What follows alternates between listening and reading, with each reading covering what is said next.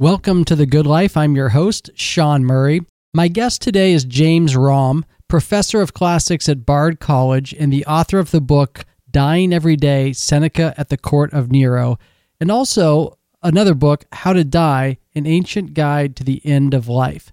Seneca is a very influential Stoic philosopher who left us with a number of masterful works on how to live, and interestingly, he also wrote a lot about how to die. You might be asking yourself, for a show about the good life, we're talking a lot about dying here, and it's true, but as you'll learn from James in this episode, many philosophers through the years, Seneca included, believe that if you want to get the most out of life, it's important to confront the ultimate endpoint we all face, and that is death.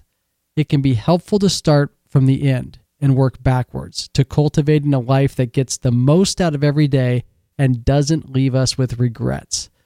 In other words, the good life. There's so much wisdom in this one. I hope you enjoy my conversation with James as much as I did. My friends, I bring you James Romm. You're listening to The Good Life on the Real Time Podcast Network, where we explore the ideas, principles, and habits that help you live a meaningful, flourishing life. Join your host, Sean Murray, on a journey for the life well lived.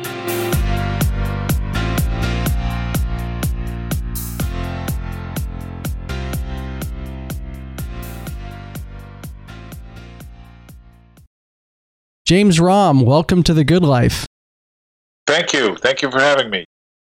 The topic of our discussion today is Seneca, the Roman statesman, writer, playwright, and Stoic philosopher.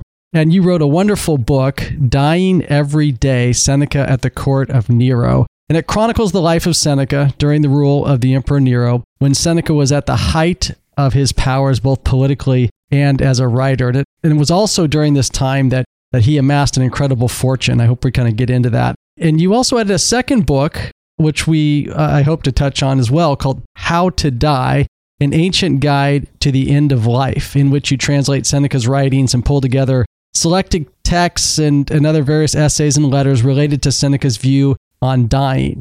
And Seneca had a very interesting view on dying. It sort of impacted how even we view dying today. So the subject that Seneca devoted a considerable amount of time in thinking about. My hope is that we can get a chance to explore Seneca's views on dying and the Stoic philosophy in general, while also exploring the man Seneca and the events and decisions he faced in his own life. So maybe we can start with this idea of two Senecas. It seems that Seneca has this reputation, and how he's viewed by historians really falls into two camps. Who was Seneca, and what are these two views on his life? Yes, so you can read treatments of Seneca that deal with him as a Stoic philosopher, take him very seriously, read his essays and his letters as guides for practice today for finding the good life as the Stoics defined it. And you can read other people who think of him as a first-rate hypocrite who didn't practice what he preached, who served an autocrat, the Emperor Nero, and colluded in some of his worst crimes, and amassed a huge fortune, as you mentioned, all while preaching the virtues of the simple life. So his critics regard him as hollow to the core. So these are the two Senecas. I wrote my book not really falling on one side or the other, but presenting the problem in all of its complexity. Well, maybe we can kind of get into that through the course of our discussion. And before we do, it might be helpful just to give a short bio sketch of Seneca. Where did he come from? How did he rise to power? And why are we still talking about him today? So he was a member of a literary family. His father was a famous rhetorician some of whose writings are still preserved. He himself was a very gifted writer and thinker, but also wanted to go into politics. And he and his elder brother both got elevated to the Senate. They were not of the senatorial class. They were what we would call upper middle class, not aristocrats. But through the intervention of probably the Emperor Tiberius, they got elected to the Senate in the 30s AD. So he had a political career as well as an intellectual one. The two, as I say, were very awkwardly juxtaposed in many cases. He was exiled by the Emperor Claudius in the 40s AD on a political charge, probably just to get him out of the way. The emperor didn't like him much. And he spent 8 years in exile before the emperor remarried to the mother of Nero. Agrippina was her name. And in order to get her son into a better political position, she insisted on having Seneca brought back to Rome and appointed as Nero's tutor. He was then about 13 years old. So he got involved with Nero through Agrippina's intervention and went on to become his chief minister when he assumed the emperorship himself at age 17, 54 AD. It's an interesting time in his life, this time of exile, and obviously Seneca is known as a great Stoic philosopher, a very clear and prolific writer. And it was during this time that he started writing a number of treatises. And I first was exposed to Seneca through his original writing, and he's always had a big impact on Stoic philosophy. Maybe you could talk a little bit about the writing at this stage in his life, what he was writing about, and how that's kind of come down to us today. So during his exile, he was outside of politics. He claimed in his writings that this was a blessing. He had time to contemplate the night sky, serene air of Corsica, the stars and planets, the motions of the heavenly bodies. He thought of all this as the happiest activity for a philosopher because the stars and planets are virtually divine. So it's like contemplating divinity. He made that case in two of his works that were written from exile. One of them a consolation to his mother, not to feel any grief over his exile. Of course, at the same time, he was writing to the emperor and trying to get back into the good graces of the imperial administration, and finally succeeded in doing that 8 years later. So if Seneca was sort of writing about the Stoic sage, right? This life of contemplation, of happiness, and achieving this flourishing life. The way he described in his writing, it sounds like at Corsica, it's kind of a perfect place to live such a life. Why do you think he, at the same time, is kind of also battling or positioning himself to get back to Rome, back to power? I mean, how do you view that when you look at his writing today, which has touched so many people? Yes, this is the great paradox that in spite of his embrace of the quiet life and contemplation of nature, he did really want to be at the center of power. And he admits this himself in his letters, the last work that he wrote, where he says that he's conquered some of his flaws, but ambition is still the one that gives him the most trouble. So he was not immune to the allurements of power, as most of us are not. And when he was in power, he continued to write in praise of the quiet life and even left out any mention of his own activities. So it seemed as if he was almost living two different lives. One of them, the one he presented in his essays, and the other one, the one he lived inside the palace. I guess if there's any consolation in that, he sometimes comes across as almost superhuman in his writing, his philosophical writing. And you realize when you get into the biography and what really was going on in his life, he was just human like the rest of us and susceptible to these kinds of challenges. Yes, exactly right. And the problem of wealth is even a tougher problem for him to deal with because he had a huge fortune and it got much bigger under Nero. But at the same time, in his writings, he often praises the virtues of poverty and claims that wealth will only make a person unhappy. So he really had to kind of live a schizophrenic existence with regard to money. And this was pointed out by some of his critics at the time.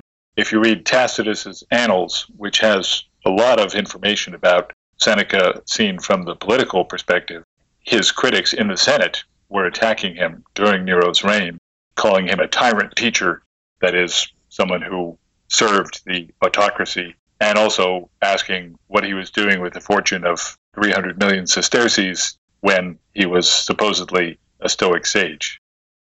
You know, in his defense, I guess I will say that when he came back to tutor Nero, it sounds like at the early stages of Nero's reign, things were pretty good in Rome. And if you wanted to paint it with a positive brush, you could say that during the time that Seneca had a good relationship with Nero, kind of a healthy relationship, a tutor relationship. Things seemed to go well. As Nero kind of came more to power and Seneca had less power, it seems as if Rome started to go further and further downhill towards, some of the atrocities that we know of in Nero's later reign. That's true. The first 5 years were called the Quinquennium Neronis, the 5-year span of Nero, and some Romans thought of that as the high point of the empire. Things were never better than they were in those 5 years, and that was the time when Seneca was really kind of in charge. After 5 years, Nero was in his 20s, and he had already committed a couple of family murders and was especially determined to kill his mother, which he eventually did. The things began to unravel in the succeeding 5 years. What can you tell us about his views on death, how they may continue to impact even how humans view death today? Yeah, death was omnipresent for Seneca. He himself reportedly, by his own report, contemplated suicide in his teens because of a congenital respiratory illness, possibly tuberculosis, which made it hard for him to breathe at times. And he suffered with that throughout his life.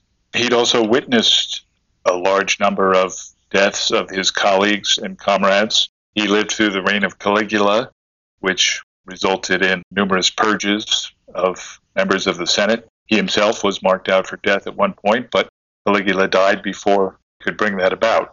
So he has a kind of fixation with the subject, but not a morbid one. He regards death as a rite of passage, similar to birth, marriage, maturation. It's a natural process, and he wants us not to be afraid of it. He wants us to think about it, to be prepared for it, and to do it in a way that pays credit to our values, our self-control, our devotion to reason, and all the virtues that the Stoic school preached. Death was sort of the ultimate test for a philosopher. Did Seneca further the philosophy of Stoicism? Do you think that he expanded Stoicism in any way? Oh, absolutely. He changed it very much to suit his own times and his own social situation. For the Greeks who invented Stoicism, it was a much more abstract, theoretical school. It had a cosmology, it had a physics, it had cognitive science. It was not strictly an ethical philosophy. Seneca concentrated much more on how it affects our day-to-day behaviors and our choices. So he really focused on the ethical side, the pragmatic side, which is why it's become a source today for psychotherapy. Cognitive dissonance behavior therapy originated really out of Senecan Stoicism. And why do you think we're still talking about Seneca today? Why is he still relevant in our age? I think because he's such a relatable figure. He's a person who put himself right out there on the page. He talks very candidly about his own failings, his own shortcomings, his daily experience. He's like Montaigne in that way. Montaigne's essays, which owe a lot to Seneca and Plutarch. Those were the two principal models for Montaigne. And to read about someone who's that fully human, that who can be imagined fully based on their writings from a distance of 2,000 years, I think is rather remarkable. Seneca wrote a series of letters, I believe it was later in his life, that had a big impact on Stoicism. They've had a big impact on me. The letters to Lucilius. Could you tell us a little about those, where they came from, what was going on with Seneca at that time, and what his kind of life story informs as far as those letters? So the letters to Lucilius, or sometimes called the Moral Epistle, were written in the mid-60s AD, just before Seneca's death. So they're one of his last writings, and the most fully ambitious of his writings. There are 128 of them surviving, and there were more originally. We don't know quite how many more, but it takes up 3 volumes of the Loeb Classical Library, more than any of his other works. They're occasional works. They pretend to be letters to a friend written on a day-to-day basis. In fact, they were more carefully composed than that, and they were intended for publication. but they have the intimate tone of a personal communication, confiding in a friend, a fellow searcher for truth, what his trials and his victories are from day to day. As I say, they're a source for Montaigne, who also used the essay, the personal exploration, as a way to expound his philosophic values. So they're a rather remarkable document. Seneca invented this form. It wasn't one which already existed. He developed it into something of his own making. Well, it was a remarkable innovation, and couple that with his incredible writing skills, it's truly one of the amazing works of that Roman era. Yes, although I have to say it's also a little bit long, and some of the letters are much more interesting than others. So a reader today would be well advised to choose selections from, rather than try to read the whole thing. There's a very good edition of excerpts from the letters from the Oxford World Classic series, and my book, How to Die, contains selections from the letters that concern death. So to read the whole thing, I think one would find them a bit tedious and repetitive. Seneca, like many good writers, didn't know when to stop, but fortunately we can edit him today and make him more accessible. Yeah, the original edition that I read was edited. I don't think it was all 128. It was definitely a smaller number. What I like about the letters, each letter takes on a topic and just kind of expounds that topic. As you mentioned, several of them take on this topic of death. One of the things that I took away from Seneca's view on death is his advice that we sort of confront it every day. It's not something that we should leave towards some later stage of our life. That the fact that death is this essential, fundamental human crisis, we're all facing it. It should be something that you contemplate, consider every day. And by doing that, you can actually, rather than being morbid, which may be kind of your initial reaction to that, it can actually enhance your day. It can make it more full, and it can enhance your life, give you a more flourishing life. Yes. Can you talk a little bit about that and his view on death as it relates to getting more out of life? Yes. I think your listeners who have had a near-death experience or know of someone who has, or someone who's recovered from a terrible illness, they can all appreciate this paradox that having had a brush with death makes one feel more fully alive, more grateful for life. And Seneca recommended that we think about death all the time, precisely for that reason, that it will enhance parts of our life where we're not dying. In effect, we are all dying all the time. Dying Every Day, my title to my book, is taken from his own words, that as soon as we're born, in effect, we're dying. And we should take account of that fact, and that will make us appreciate life. There's also the topic of being prepared for death, which is a constant theme, that we only have the chance to do it once. And if we make a botch of it, we won't get a do-over. So if one anticipates how one wants to die, the kind of values one wants to express in death, there's a better chance that you'll do it well. You wouldn't think of going through a marriage ceremony without a rehearsal or a bar mitzvah. And death is a rite of passage too, so it needs to be prepared. Yeah, and it's certainly a topic that Montaigne takes up, as you mentioned earlier in his essays, and sort of takes Seneca and takes it to the next level.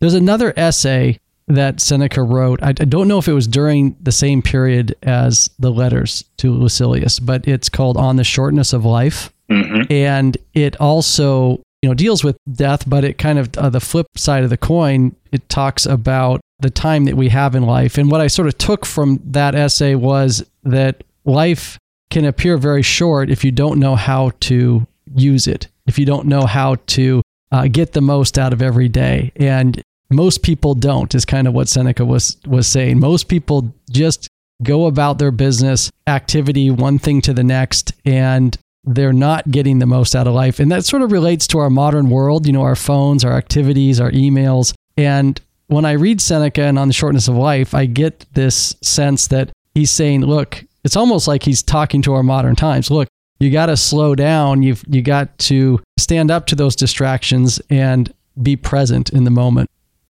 That's right. Yes. He speaks a lot about use of time. It's not life that's short, but time, if we don't use it well. One could have a very full life, even dying at what we consider a young age. And conversely, one could live into one's 90s, but not really experience life, and therefore it doesn't mean anything. It's the quality, not the quantity of life that matters. Yeah, and that's such a powerful message. Did he write that about the same time as the letters to Lucilius?